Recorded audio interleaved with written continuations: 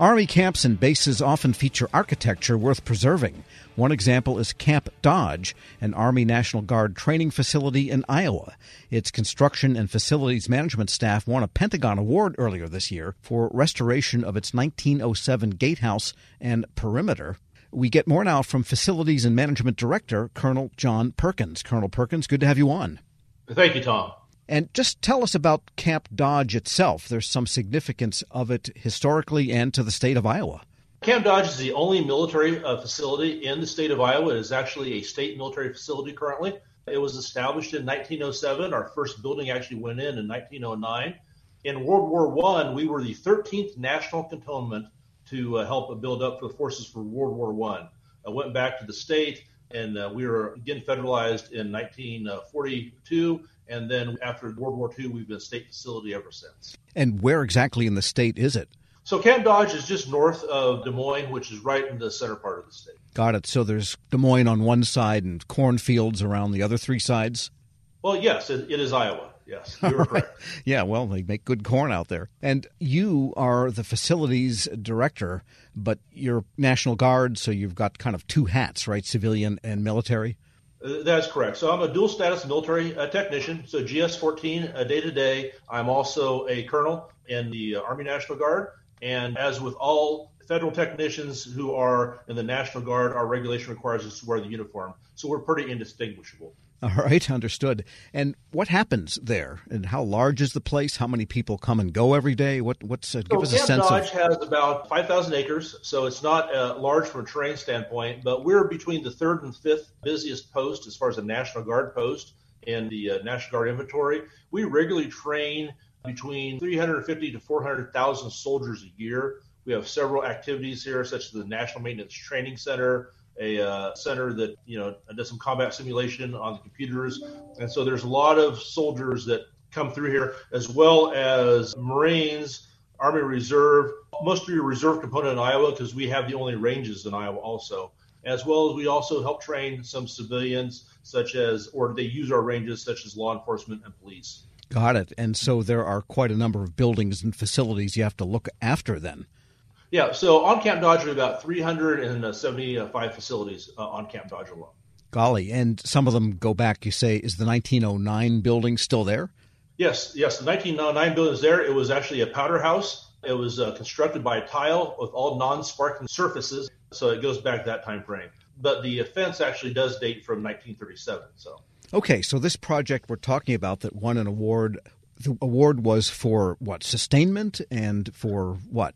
Yeah, it was a restoration and a preservation of a cultural artifact. So, we have both an environmental heritage we're very proud of here at Camp Dodge. We have a lot of species on Camp Dodge we take care of. We also have a lot of cultural artifacts. So in this particular case, this fence was built as part of the CCC, the Work Progress Administration, sure, the Civilian Conservation Corps in 1937. So these were people that did not have jobs. They brought them in. It was all done by hand labor. They learned a skill, learned a craft. And we thought it was worth preserving. It's not on the National Historical Register per se, but it is Historical Register eligible. And what's very important to me is a lot of those young men that came and did this work, they later served in World War II. So we're talking about an artifact of the greatest generation. And the fence has 99 pillars, and these are not just wooden posts, are they? No, they're not. So each pillar is about 3 feet by 3 feet square, about 4 feet tall, and they are made of Indiana limestone, about 1 inch to 2 inch thick pieces, and they're laid in there and mortared into place. So 100% of it was handwork. To include the foundation of the pillars were not poured in concrete we discovered during the restoration. They were actually bigger pieces of limestone, all cemented by hand. Interesting. So some real craftsmanship there. We're speaking with Colonel John Perkins. He's Director of Construction and Facilities Management for the Iowa National Guard. And then in addition to restoring those pillars, you also had a gatehouse? Yeah, so the gatehouse was part of it. Very interesting. It had some hand-forged iron elements into it. It replaced a former gatehouse there off of what used to be the main entrance to Camp Dodge, and very looks almost like a little castle style. But again, it was those young men back in the 37 putting it all together. And what was the state of it when you decided to restore it? So it was solid. Some pillars had been hit by cars that had gone off the road over the years. There was cracking. There was grass growing up in there. Rocks had split out of it. Mortar had fallen out of it. And really, it was really a decision of letting such a cultural resource go or putting a little bit of money back into it to preserve it for the next generation. And what did it take to do the restoration? From a standpoint of work, they literally had to go back and do handwork. They had to cut out the stones, grind out mortar, replace stones interior to that, re-cement things using mortar that was the same color, cement on top of the same color to cap it, and then it was cleaned in an environmentally safe manner with a pH-neutral power wash and replaced some of the wood elements on it, restored like new. Wow, and this is true of the gatehouse also. That's correct. And were concrete foundations put under the pillars, or did you just simply restore the bases that were there from the 30s? We restored the bases that were there. So in a large part, we dug down where we had to. But really, it needed to be repaired, but the stone, mortar, it lasts a long time. It was really pretty solid, just those elements that had to be redone. Yeah, like your own pyramids right there on Camp Dodge. And after this restoration, they will outlast me. And who did the work? It was a company, I can't remember the name, unfortunately, out of Wisconsin. They did this restoration work. A local architect and engineering firm named Snyder & Associates did this. And it's very gratifying to us because the company came in and they hired a lot of local labor and taught some skills when they put this back in there. And again, it was very much a labor-intensive process. Sure. And how did you pay for it? So this was a combination of federal funds and state funds to do this, which is pretty common in a National Guard post to have that mixture of funds. So there is federal money, meaning that the Pentagon at some point ultimately feels that this type of activity to preserve these heritage sites is worth it. Yeah, it is, because it does represent our post. If you go through a military facility, whether it's a Fort Leavenworth, you'll see some history preserved. Now, that being said, we do have to make some hard decisions on whether we maintain a building, whether it's culturally relevant is one factor, whether it's architecturally relevant, or it's really worth restoring. We have had some cases where we've had some World War II buildings that were temporary World War II buildings that we just tore down some last year, that they're neither architecturally relevant and they had just exceeded their lifespan. So we want to spend our money frugally, but there are worthwhile to preserve some things. Yeah, it's like the Navy Annex in Washington. I think it was supposed to be torn down in the 50s, and it lasted up until about the 80s till they finally removed those buildings. I guess they were historic in the minds of the people that had worked there, but as structures, they weren't terribly significant. And as a National Guard base, as a member of our community, what I found is during this restoration, this has hit the community newspapers. I received a lot of comments in the community. People have stopped me. So it's also an icon of the community. So we have to be, as a federal member of a community, we have to be very, very aware of that also. Yes, because you said that sometimes a car has hit the stone pillars over the years, which means there's a community and roads and traffic going by Camp Dodge, so the people maybe locally have adopted it. That is correct. We have a great relationship with our community, and we consider ourselves a part of the community and as well as an asset. And what's next on your list to possibly restore and refresh? So we're finishing up a multi-year restoration of one of the only two existing World War II induction hospitals left in the United States. While we're restoring it the outside to look what it looked like with the appropriate windows and the appropriate roofing. However, inside are the most modern classrooms to train our soldiers and airmen that you've ever seen. So we believe we can accomplish both, maintain that readiness, reuse a structure without having to build a new one, which is good for the environment also, but preserve the heritage on the outside. Do you have any really nice cannons or some old maybe Army Air Corps aircraft there too? Absolutely. If you look up the news, we just flew back an F-86. Wow. A Chinook helicopter picked it up off Camp Dodge, flew to a paint facility in the Air National Guard in Sioux City, and just delivered it back on post, and it's now back on display in all its glory. Excellent. Well, sounds like you got a great operation going out there. One of these days I'll have to ride out. Colonel John Perkins is Director of Construction and Facilities Management for the Iowa National Guard. Thanks so much for joining me. Thank you. And we'll post this interview along with a link to more information at federalnewsnetwork.com/Federal Drive. Subscribe to the Federal Drive wherever you get your podcasts. Hello, and welcome to the Lessons in Leadership podcast. I'm your host, Shane Canfield, CEO of WEPA. Today I'm thrilled to be joined by Dr. David Wilson, President of Morgan State University. David has had a fascinating career and has garnered a long record of accomplishments from more than 30 years of experience in higher education administration. came to Morgan State in 2010 from the University of Wisconsin, where he was chancellor of both the University of Wisconsin Colleges and the University of Wisconsin Extension. Before that, he held numerous other administrative posts in academia, including vice president for the University of Outreach, associate provost at Auburn University, and associate provost of Rutgers. And when we were talking earlier, too, you had just mentioned that you had a wonderful nomination at the American Academy of Arts and Sciences. And David, thank you so much for joining me. Shane, it is indeed a pleasure to be invited into this conversation with you. It's not in your in the short bio here, but I also know you served in some capacity in the Obama administration. Yes, I did, as a matter of fact.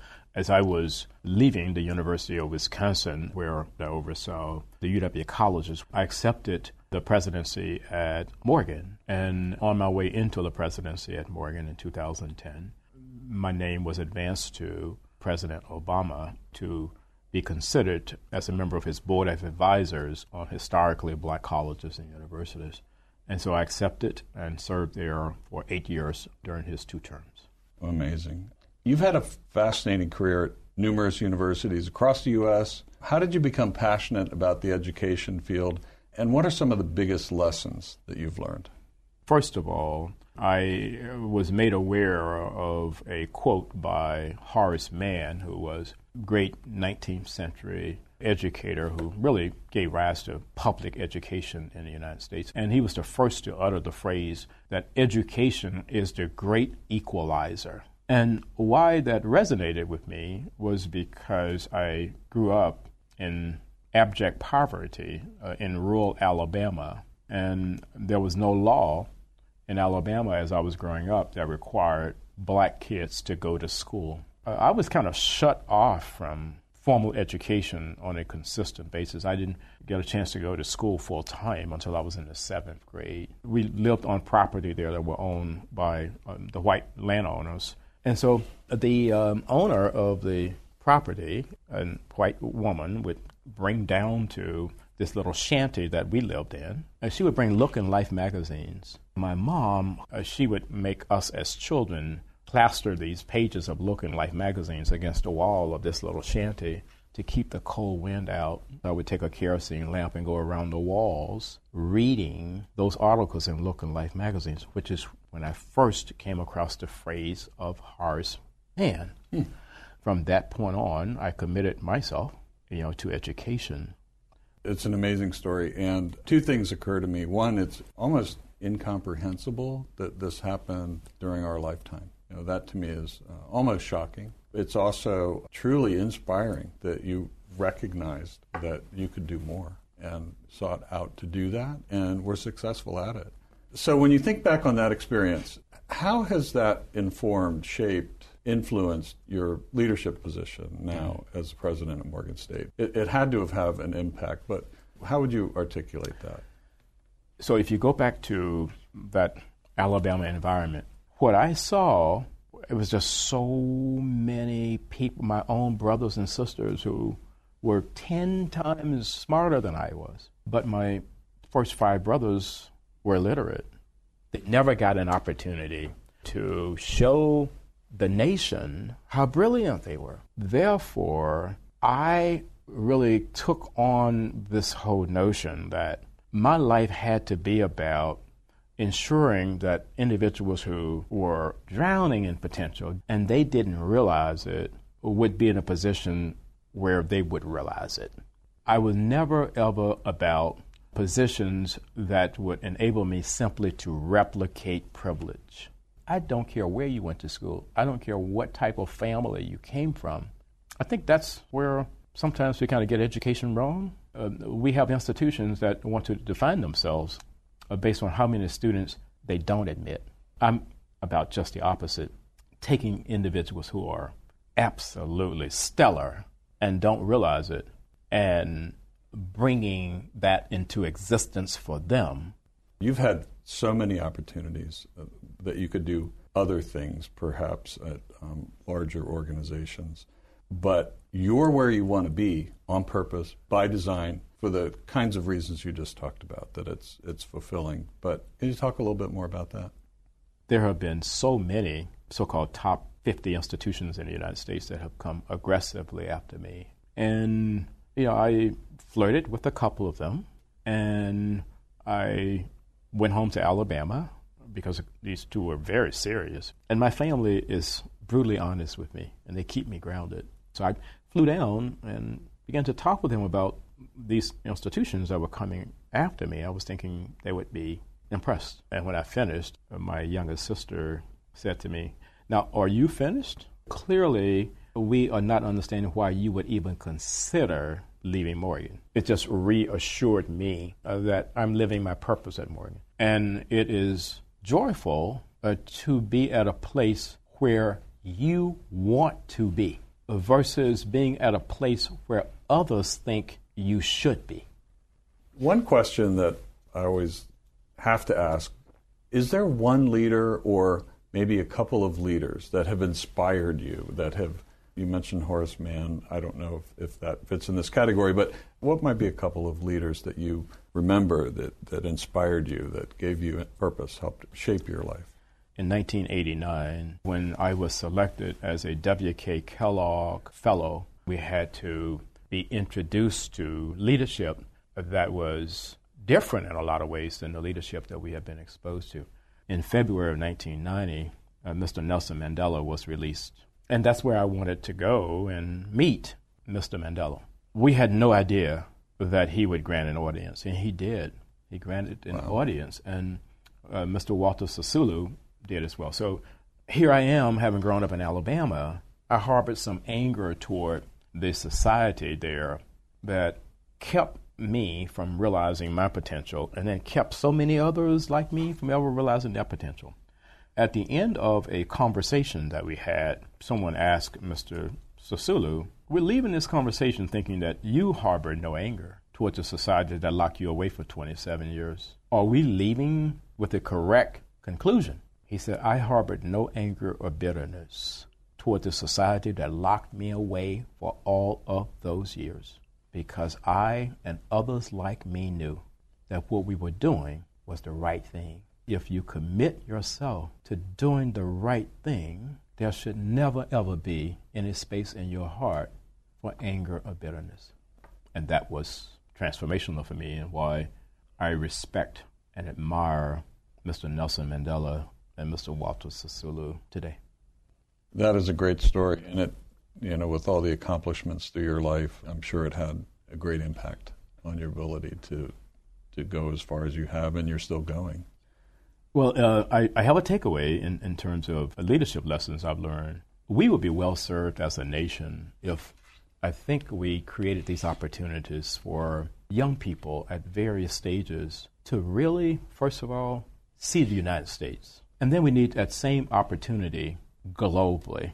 As a result, when you do that, you understand the history over here, you understand the culture over here, and you got to understand the world beyond an intellectual understanding. You want to think of your maturation in a way where your brain can never, ever, ever be hacked.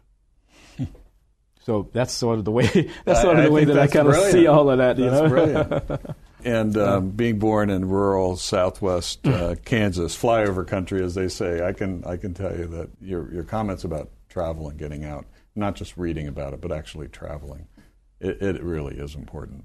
It's absolutely critical for someone's personal development. I happen to think so. Well, Dr.